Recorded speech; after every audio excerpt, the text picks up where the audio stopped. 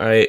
Hey guys, I'm back for my second episode of The Sports Lifestyle. I'm your host, Charlie Levy, and today I have as a guest um my uncle, Howard Levy, who has been a coach and a player around basketball for years.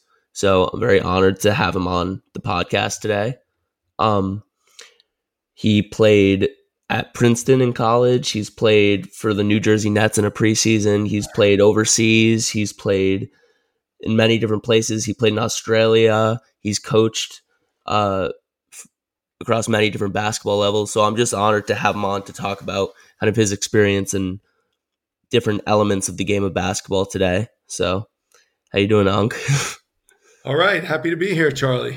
Yeah. So first of all, you played basketball at Princeton University, um, which is like, I guess I would say the most important or biggest part of your basketball career, one of them at least.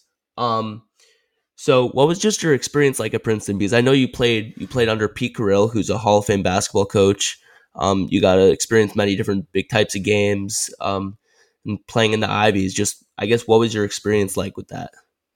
Well, it was, overall great experience and, changed my life in so many ways. I think the first part of it was that Coach Carrill sort of believed in me. I was 6'10", 180 pounds coming out of high school. And, a lot of coaches didn't think I could do it. And Coach Carrill believed in me. He actually called me the impossible dream. Because of what so many other coaches thought than what I thought, what he thought. But he sort of saw something in me, and that felt that if I worked really hard, I could become a good player. So that was the first part, and it was it wasn't easy. I mean, he was a very, very, very demanding coach, Yeah. but the way that he coached probably fit the things that I could do very well, and after first year didn't play much, second year played a little, then junior senior year played pretty much every minute of every game unless I Mhm. fouled out. Right. Yeah. And we had our teams were generally good. We went to the NCAA tournament twice, won a couple games in the NCAA tournament each year, and made friends who are to this day my best friends. Yeah. Um, awesome. And I know my dad has told me about obviously some stories with like recruiting and stuff, because I know the recruiting process is like, it's just a crazy time, especially D1 being recruited by Princeton. And then I know you had some other coaches come to your house. What are some like recruiting stories that like, I guess, stood out, at least bad ones, good ones, funny, like anything Well, like it's interesting because I just had a chance to look at all the letters that I got that Grandpa saved in a Yeah. very organized fashion because I had to I was asked to write a chapter about a book about Coach Carrill that a bunch of former Princeton guys are putting together. And, one, the letters that he wrote me were amazing. And just like how he said sort of things like, dear impossible dream, you can't run, you can't jump, you can't do this, you can't do that, but there's something about you that I like. And there were other, I think the process has changed a lot from those days. Looking at those letters, it was cool because we saw people like I got a letter from Greg Popovich, who was the coach of a Division III school in Right. California, and that's where he started his career. And different people who sort of, some coaches who were already prominent and remained prominent, but some who sort of you see they were an assistant coach and they became Like a legend. Yeah. you know uh, Yeah. famous head coaches or whatever it might be. Well, the other I was recruited. Well, no, I wouldn't say really recruited, but so Coach K was the coach at Army when I was growing up, which is near Suffern, New York, Hmm. where your dad and I grew up, and I went for a couple of years to the Army basketball camp and used to go to the Army games a bunch. And when Coach K was there, and at the camp, he sort of took a liking to me. And then going into my senior year, he moved to Duke. And Duke, I had gone to another camp that was run by this guy Bill Foster, who was the previous Duke coach. Hmm. and Duke was like my dream school. Um, and so they came up to see me actually in the summer, Coach K's assistant, and I was looking through the letters and I saw a letter from one of the assistant coaches. I know, a personal letter, not a form letter, but Right. Yeah. dear Howard, you've improved a lot, but why don't you think about going to a place like Cornell? It's not We're not going to recruit you here at Duke. Yeah. But the first game I got into my freshman year, we played Duke, and it was Coach K's first year, and we beat him bad. We beat him by about 20 points. I got my first action and scored a basket and a I think foul that was the shot. turning point in Duke's.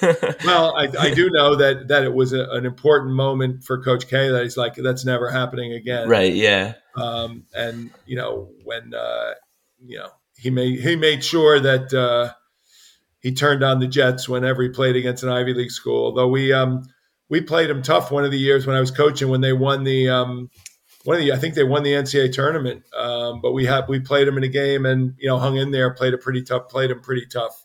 Yeah. That's just the fact that and you still talk to Coach K, right? Did you like? I mean, we're not like palling around. Well, yeah, but we were at a couple over the years. I've been at a couple of events where he was at, and we've had nice conversations. Right, He knows, he knows who I am, and right, yeah. He's not calling me up and saying, "Hey, come on down for some beers." But we are, if I bumped into him, or if we were passing each other on the street, we would, know each other. Yeah, well, yeah. Okay, you've coached or played, actually. You went on after Princeton, you played for the New Jersey Nets. I know it wasn't a long time, but what was like the main differences, I feel like, that you noticed between playing at the collegiate level and then going on to play for the pros? Yeah, well, it was interesting. I mean, it was, I was probably with the Nets for about, I don't know, at least a month, 5 weeks maybe, Right. and enough for me to sort of answer your question. Right, yeah. What I thought both, the talent was way better, of course. I mean, just like every level you go up, so every player you play against is really, really good. And I would say for me, physically, the physical part was really the distinguishing factor, that guys that were my size were a lot stronger, a lot faster, a lot more athletic. What I found, though, was in terms of work ethic and basketball skill, I felt I was right in there and maybe better than some guys. And I felt that, playing for Coach Carrill was really helpful, because he was so hard at every, screamed at every little detail and was a total perfectionist. And then, you get to the NBA and, I was in good shape, but they're not yelling at you. They're sort of, complimenting you for things that are not really that great. Yeah. I remember a player named Darryl Dawkins, who was probably one of the first NBA players to come out of high school, and he died young probably about 10 years ago, died young, but was a sweetheart of a guy. We liked each other, but was never really pushed by a coach. And he was a freak, physically, and had a good career, but I think could have been an all-time great. But it was sort of like, hey, he'd run down the court and they'd be like, way to run, big fella. And he wasn't even running full speed. So I think that was the difference that made it sort of easy and less stressful. I think our Princeton practices were, tense every day. Yeah. So this was a different world. And, what I didn't realize at the time, that I wish I'd gone in, like I went in with the mindset of, all right, let's see how I stack up. Right.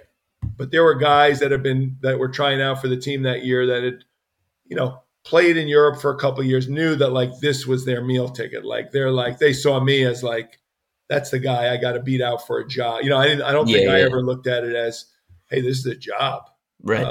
This could be my what I do for work. And I looking back, I kind of wish I had that little bit of maturity or that kind of mindset to say, Hmm. yeah, this is how I got to eat. Now, going to a school like Princeton, it wasn't like I didn't have to get this job. You know what I mean? It Right. wasn't Yeah. like I was going to do all right.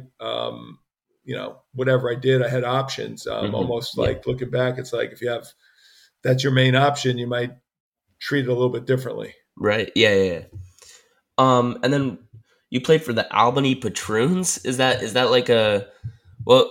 What would you describe that team as? Like, what level was that kind of? I just So, it's called Albany, Charlie. First of all, Albany. Albany, capital of New York State. So that was basically at that time would be like the G League, Right. Oh, um, okay. Yeah, yeah. That's what and I thought. you Okay. know, it was very so the competition was also really good, and it was sort of like after getting cut by the Nets, sort of the Nets and Knicks players would go to this were referred to Albany in the CBA Continental Basketball Association, and the coach was Phil Jackson at the time, Right. so it was obviously a stepping stone for him to bigger and better things. Yeah.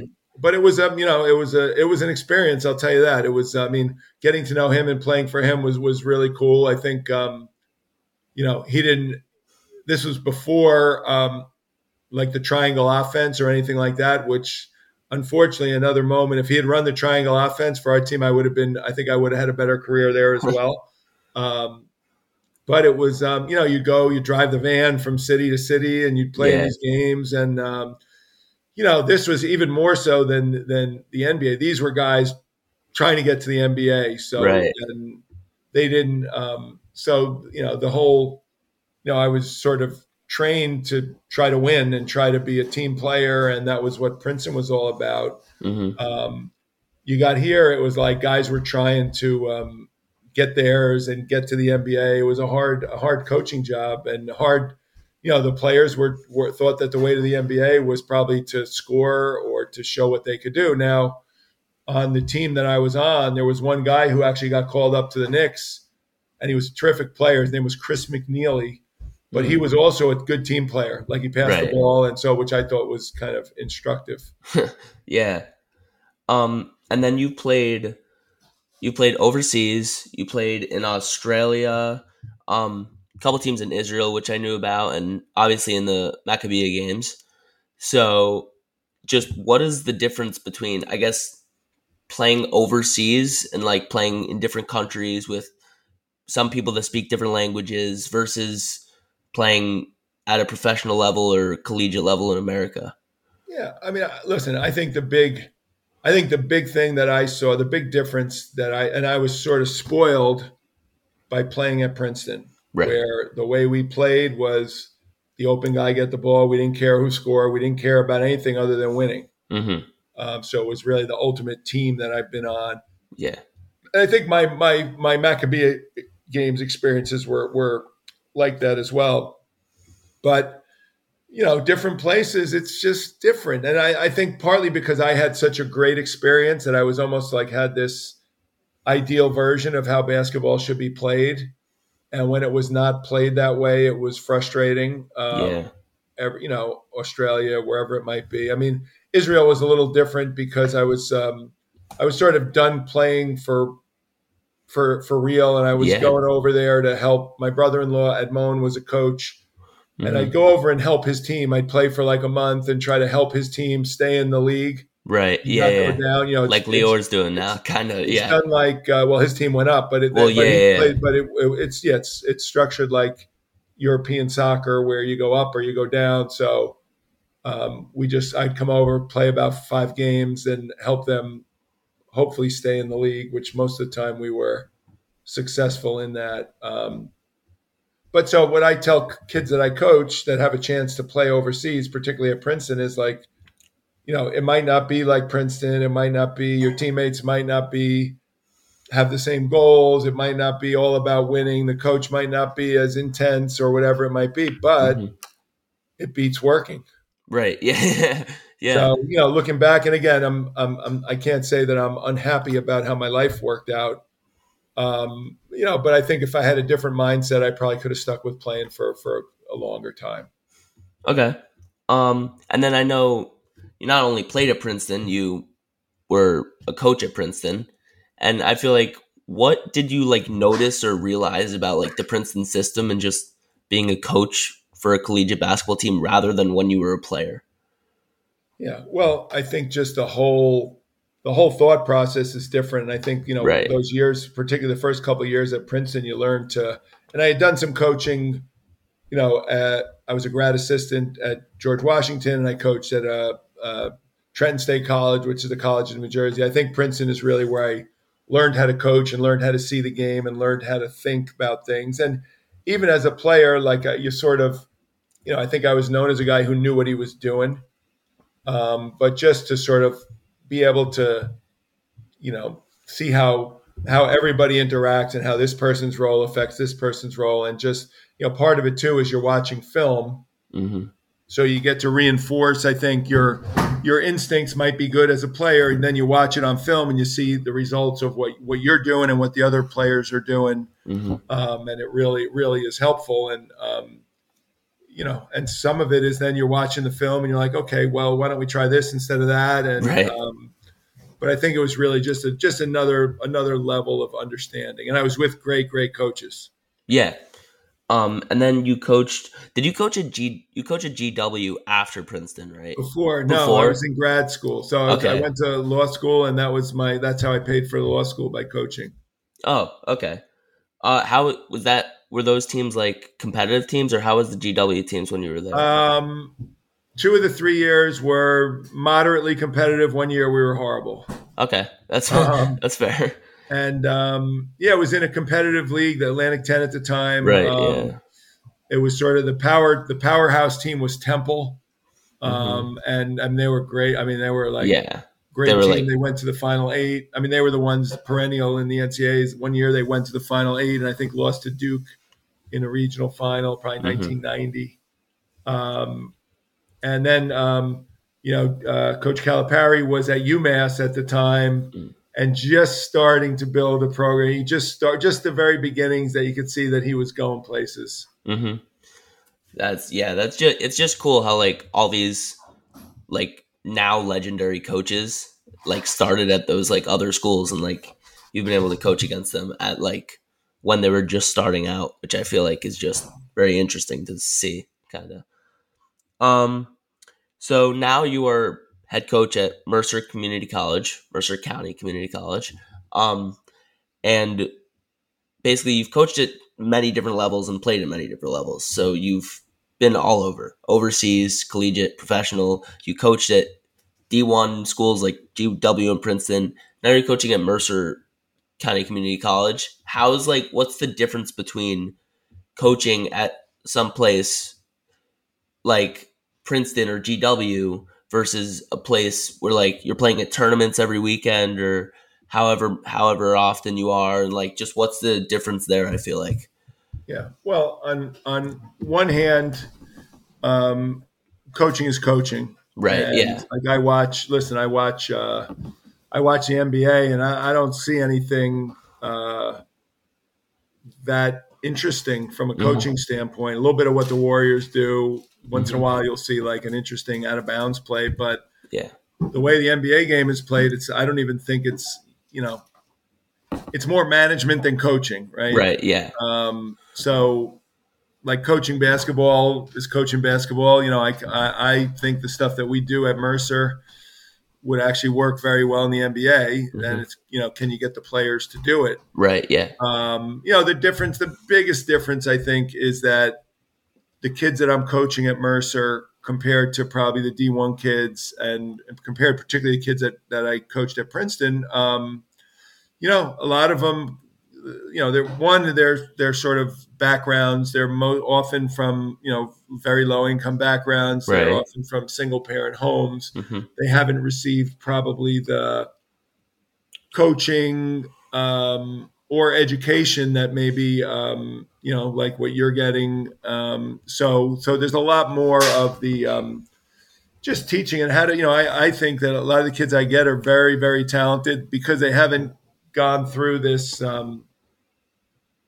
youth basketball system that requires money and someone to drive you Yeah. around all over the place. They they might not know how to be coached as much. And I Mhm. think that Mhm. unfortunately, schools are looking for. I think they want kids that have already been quote unquote socialized. Mhm. So I don't know. It's my job to teach them to teach them how to be coached first of all. Yeah. And I do know that I'm I can do that. And once they're after they leave me, they're ready for almost any coach on earth. Yeah. So because it's not, I would say I'm not the easiest guy to play for, but it's a lot more of sort of I think you got to get to know them. You got to get to know their Mhm. what makes them tick. You got to figure out how to get them to do what the team needs to do to win, and then Mhm. I'm throwing a Princeton style system at them, and that's almost another world. It's another world for almost everybody. Right. Yeah. Um, and listen, I've learned a lot from them on how to teach and how to. I think we probably playing as a player, you probably thought that every coach, like a coach, wants to treat all his players the same, Mhm. and you realize that even and one they probably never did. Right. I joke is I treat them all the same badly. Um, But no, I think you got to, you want to be fair, but being fair doesn't mean you treat everybody the same. And you got to learn how to deal with kids as individuals and, Mhm. take into consideration their issues and problems and whatever that might be without sacrificing what you're trying to accomplish with the team. Right. Was Mercer your first head coaching job? As Yeah. Other yeah. than some, whatever 2 week things and things like that. Yeah. What coaches, I guess, did you learn from the most to take on to head coaching? Like obviously Pete Carrill, but like there's like different pieces there because you've been Yeah. an Well, assistant coach. So I think that all the guys that I coached with at Princeton, I mean, Coach Carell, but then Bill Carmody and Joe Scott and John Thompson and mhm. Mike Brennan. All these guys I learned so much from, different things, but all really, really important things.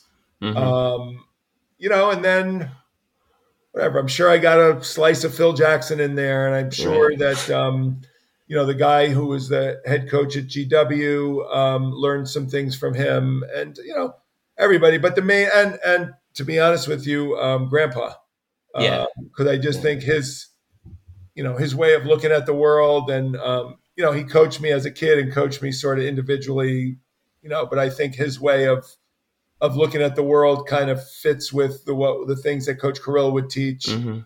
Um, yeah, and then like what I love about coaching, even frankly, I've learned a lot over the years from being involved with Jason Garrett and some of these football Yeah. coaches Yeah. that Yeah. just sort of how football coaches interact with their teams and manage their staffs. So I'm learning. One of the things I love about coaching is you're always learning, you're always getting better.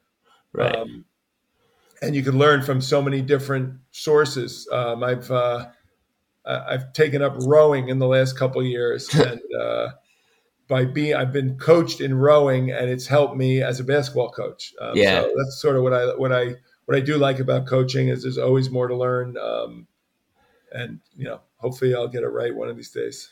Do you ever miss playing though? Oh, I always miss playing. I mean, I'm Always. just Yeah. talking like how.